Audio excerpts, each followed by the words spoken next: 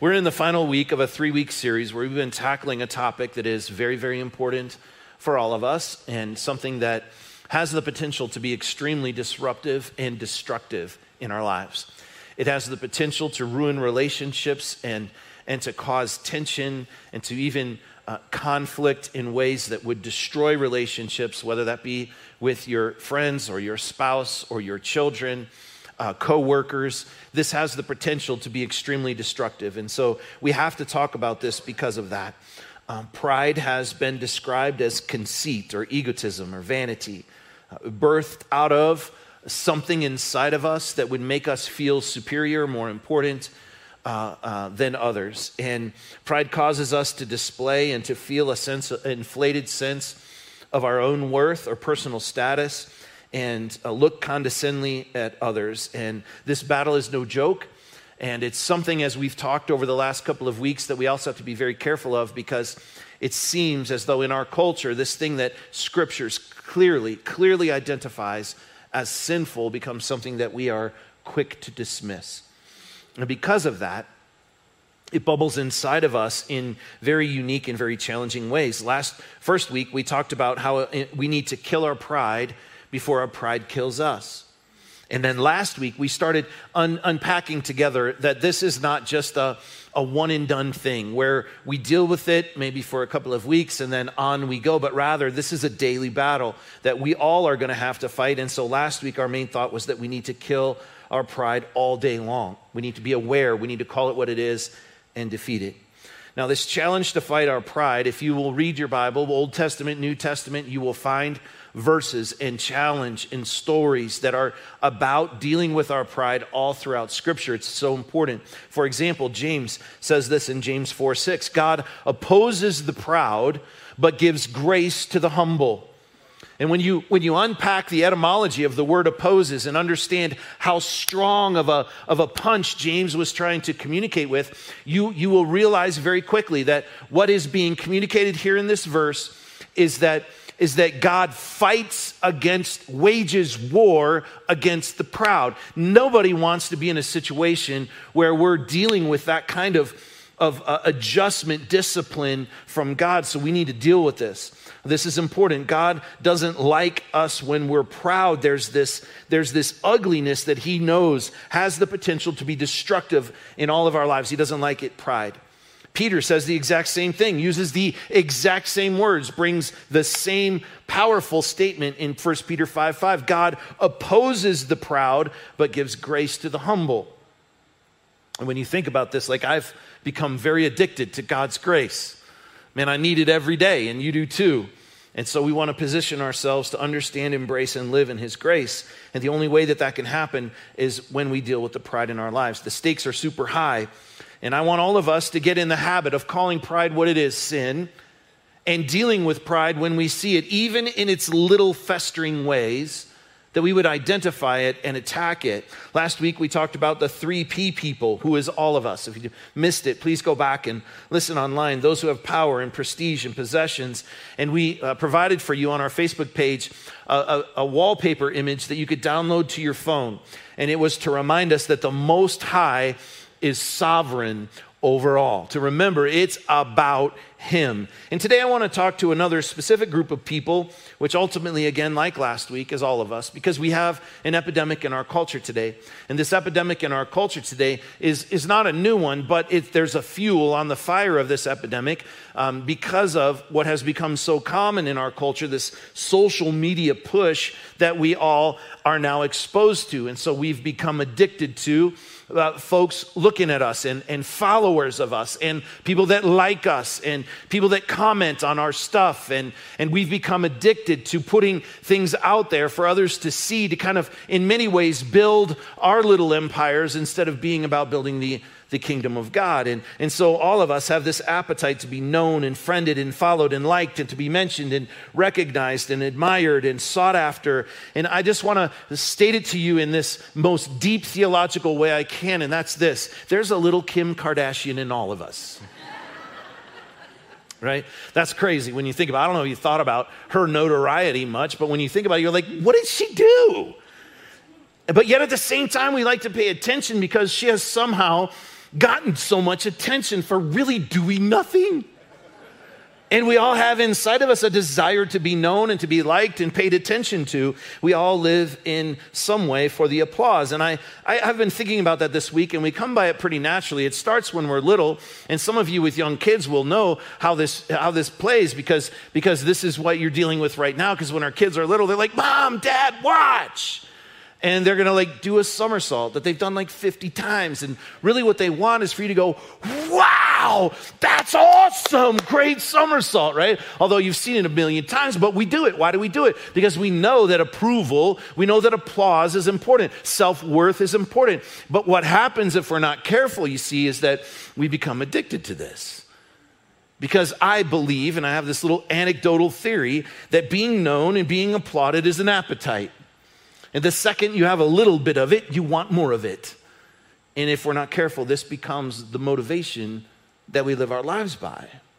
And so when we feed this and it grows for whatever reason, there's also a challenge, and that is that it's never going to be fully satisfied. It doesn't matter how many people you have following you or liking you or paying attention to you, you kind of just want more. And this becomes this pretense that we live with, to put our best foot forward and pretend to be something perhaps that we're not, so that we can get people to pay attention and like us. You're not going to hear people say, I've got enough friends, I've got enough followers, I've got enough likes.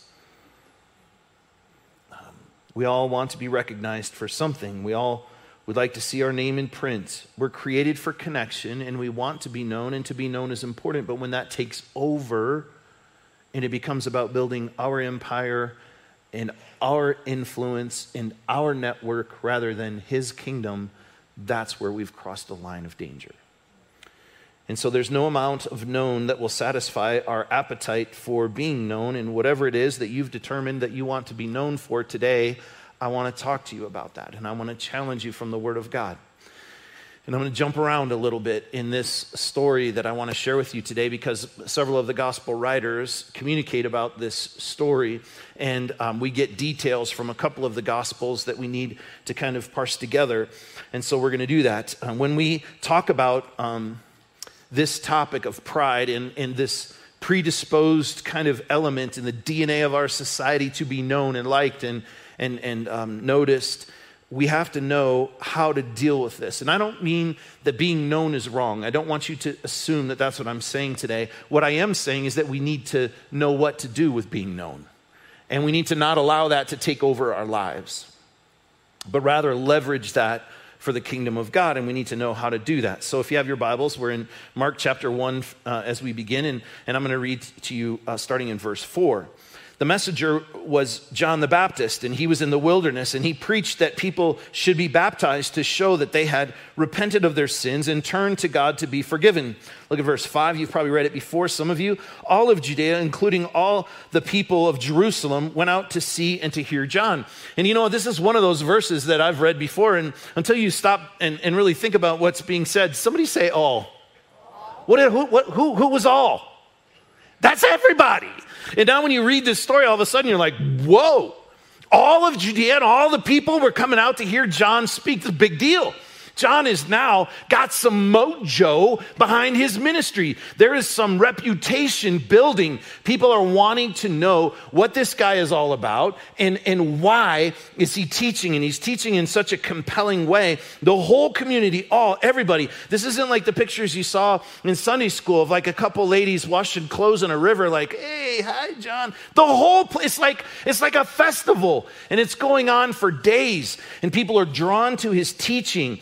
And we're talking about a big crowd here. And it was a big enough deal that the religious leaders started to wonder who this guy was too.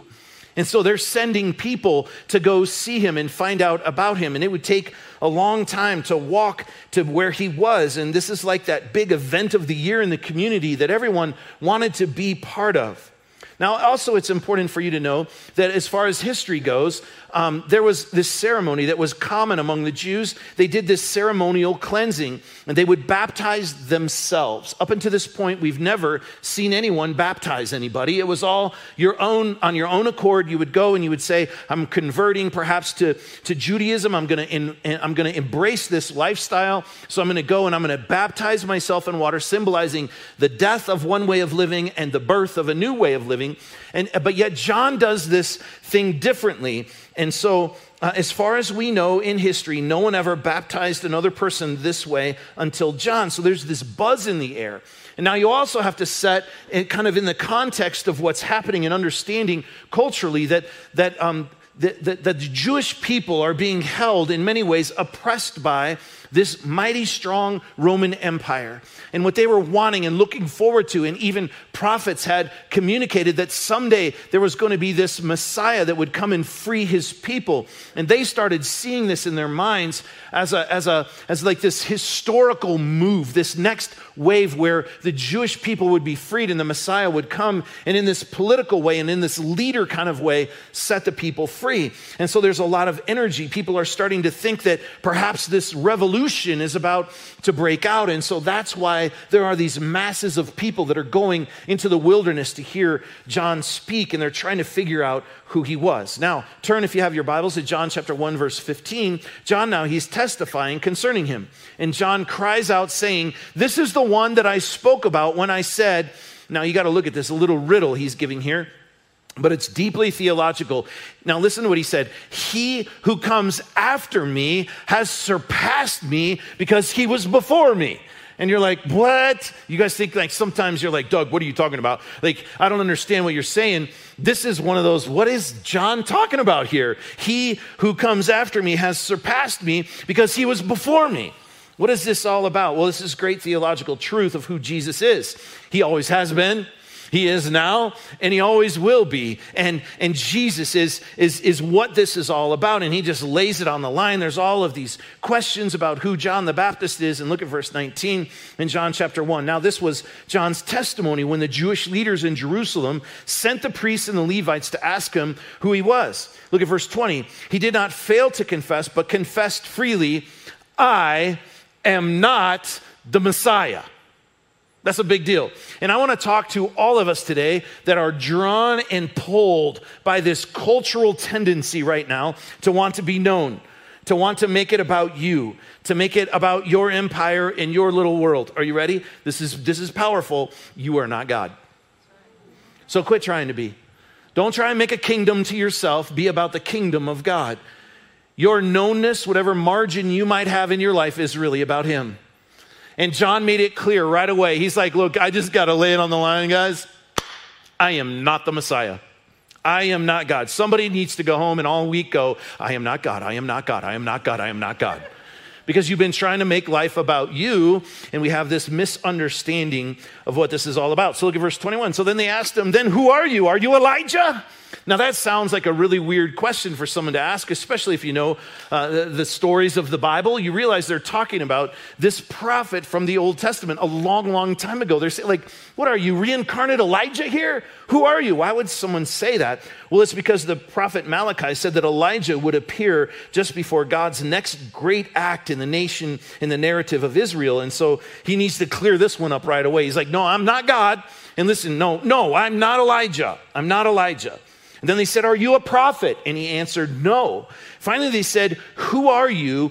Give us an answer to take back to those who sent us. Who do you say, what do you say about yourself? That's the question, guys.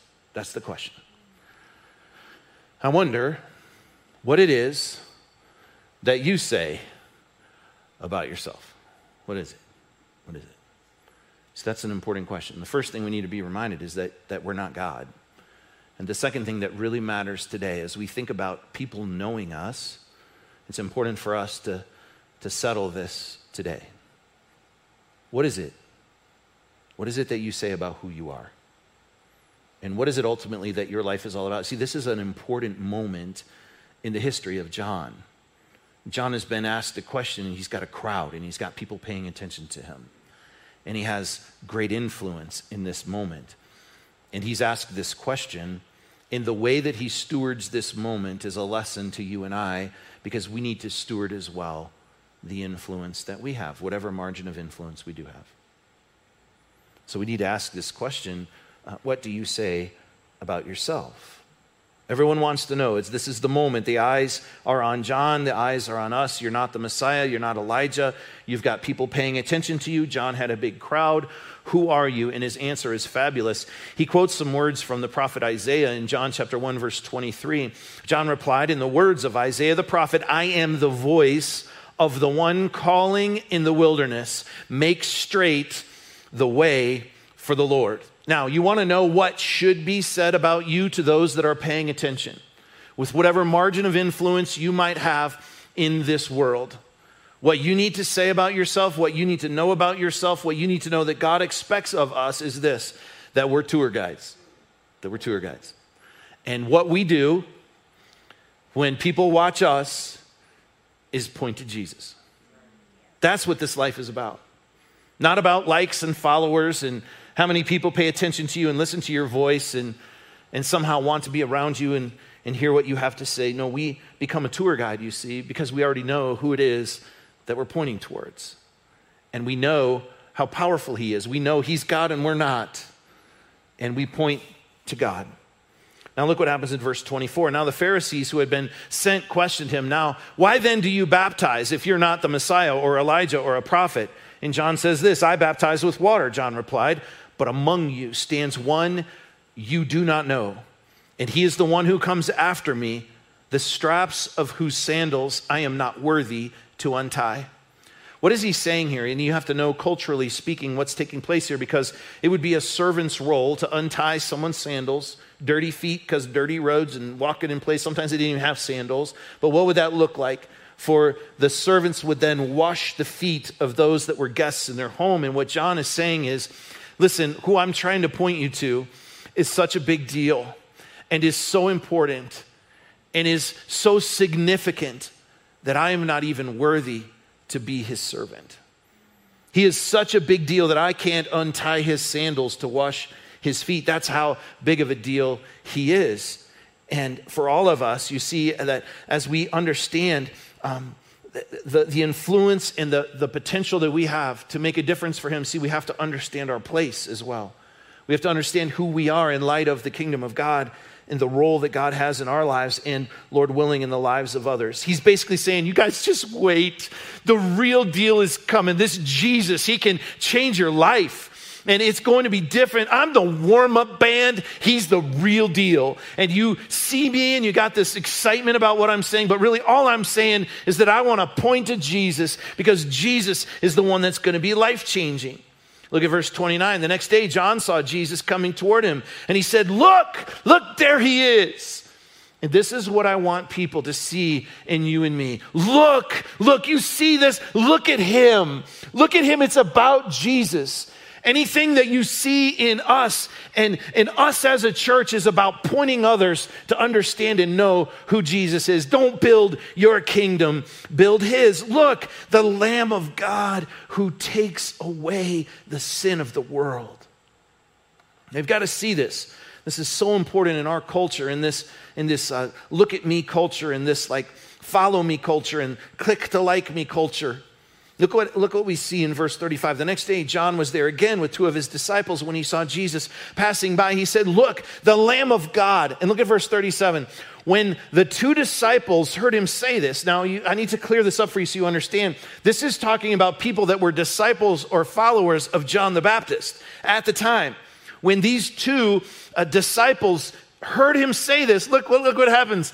They followed Jesus. That's what they did, and because John was doing his job. But you see, you have to understand too, and again, in our culture, this is important. They unfollowed John to go follow Jesus. That's what it was all about. You see, it's not about who follows me, who likes me, who follows you, who likes you. It's about how many people, this is crazy, anti-cultural, how many people can I get to unfollow all of us to start following Jesus? That's what it's about. And so in this world where we have a misunderstanding of what life is about, and pride comes in and takes over, and we want to build our own empire, we want to have great influence, and we think that's what this is about, accumulating all of these things. Don't miss this. They unfollowed John and started following Jesus. This bothered the followers of John. Those that were part of the John the Baptist Club started to freak out. So you got to see what happens next. This is what happens when we have following somehow mixed up in our head. Look at verse 26. They came to John and they said to him, Rabbi, that man who was with you on the other side of the Jordan, the one you testified about, listen. He's copycatting you. That's what they're saying. They said, look, he's baptizing people. That's your gig, John. You're the one that does that. You're the baptizer. You invented this. And look, they said everyone is unfollowing you, John, and going to him. They were worried about their little group. To this, John replied, a person can receive only what's given to them from heaven. I hope that sounds eerily familiar to last week when I challenged you with the thought that the Most High is sovereign over all. Guys, can I tell you, being known is temporary. And whatever knownness you have and I have is about one thing: stewarding that well and pointing to Jesus. That's what it is. And that's our responsibility. So this is a very different perspective than the world around us, the culture around us. Credit, recognition, status, and influence are gifts, all given by God. Look at verse 28. John said, you yourselves can testify that I said, I am not the Messiah, but am sent ahead of him. So here's our main thought. Write this down. This is huge. This could be a monumental pivotal point in your life. I am known to make him known. I am known to make him known. He continues in verse 29, and he's starting to pick up some steam here, and this is important for us to see this and to catch this. Now, this doesn't seem like what someone should say that's getting unfollowed.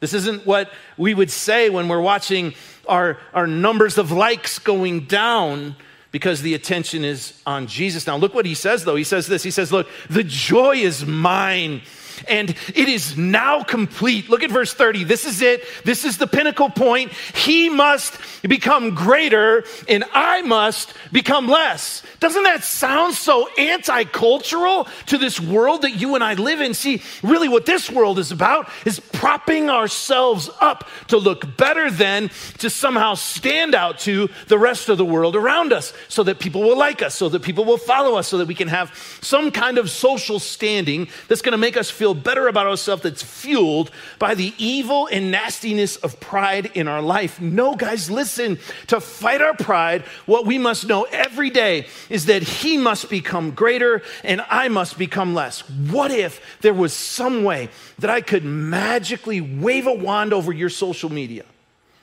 so that instead of giving an indication to how many likes and how many followers you have, what if it showed to all of us here how many people are following Jesus because of you? Did I just step on somebody's toes? You see, it's a completely different way of living, isn't it? When we understand that whatever influence you might have and I might have is not to put the attention on ourselves, but to put the attention to Jesus. And that all of a sudden, joy looks different. Fullness of life is who he wants us to be and what he wants us to experience. And joy in life, guys, listen, I'm going to tell you what joy in life is all about. It's about people that follow Jesus. That you have an opportunity to direct the attention towards the King of Kings and the Lord of Lords when we're more concerned about building his empire instead of our empire. It's a whole different way of living. I am known to make him known. He must become greater. I must become less. Your appetite, friends, to be known will never be satisfied by the number of followers you have or the recognition or rewards that you might get. Whatever influence you might have, whether it's at work, if it's in your own home, if it's in your neighborhood. Listen, I wonder how many people that live close to you know that you love Jesus. Not that you go to church, but that you love Jesus. How many know? The families that are doing life with you because of your kids' activities at school and in their community. Do they know you love Jesus by the way you act, by the things you say, by the way that you prioritize your life? Do they know about Jesus? Are we pointing people to Jesus? Are we pointing them to Jesus? The people you work with, in the cube next to you, your employees, if you're a teacher, the influence you have. Students, listen to me, you're getting ready to start school again. And we need to learn to make life more about the people that follow Jesus because of our influence than how many people follow us on social media. And when we make that the priority, see, everything changes. We push our pride down and we raise Jesus up. We live in a culture that's flipped this, inverted this, and it's not the way it should be. In your knownness, how many now know Jesus? That's the question. Those are the followers that count. And you know, this has been such a unique couple of days for me heading into this message because I've been reminded how short life is. And every once in a while, all of us are going to have a moment like I had this last Friday night, where I'm just reminded that life is quick. And I don't want to die with regrets. I don't want to die building an empire to myself or you building an empire to yourself. I want us to know that we can one day walk into and through the gates of heaven and hear the Lord of Lords say to us, well done, well done. And you see, that's what life is about. Guys, listen, we must be about building his empire. Pride will distort this. The enemy will work us over. The pressure of the current of this world that you and I are living in is drawing us towards making life about ourselves instead of about him. It's a scary place to be.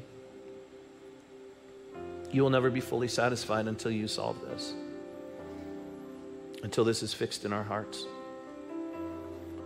So what if, starting today, you and I could start counting the followers of Jesus because of our influence instead of how many friends we have on Facebook? That would be a worthy cause. It's what we talk about around here, right? What's our job? And change lives, changing lives, and we make Jesus famous. We make him famous.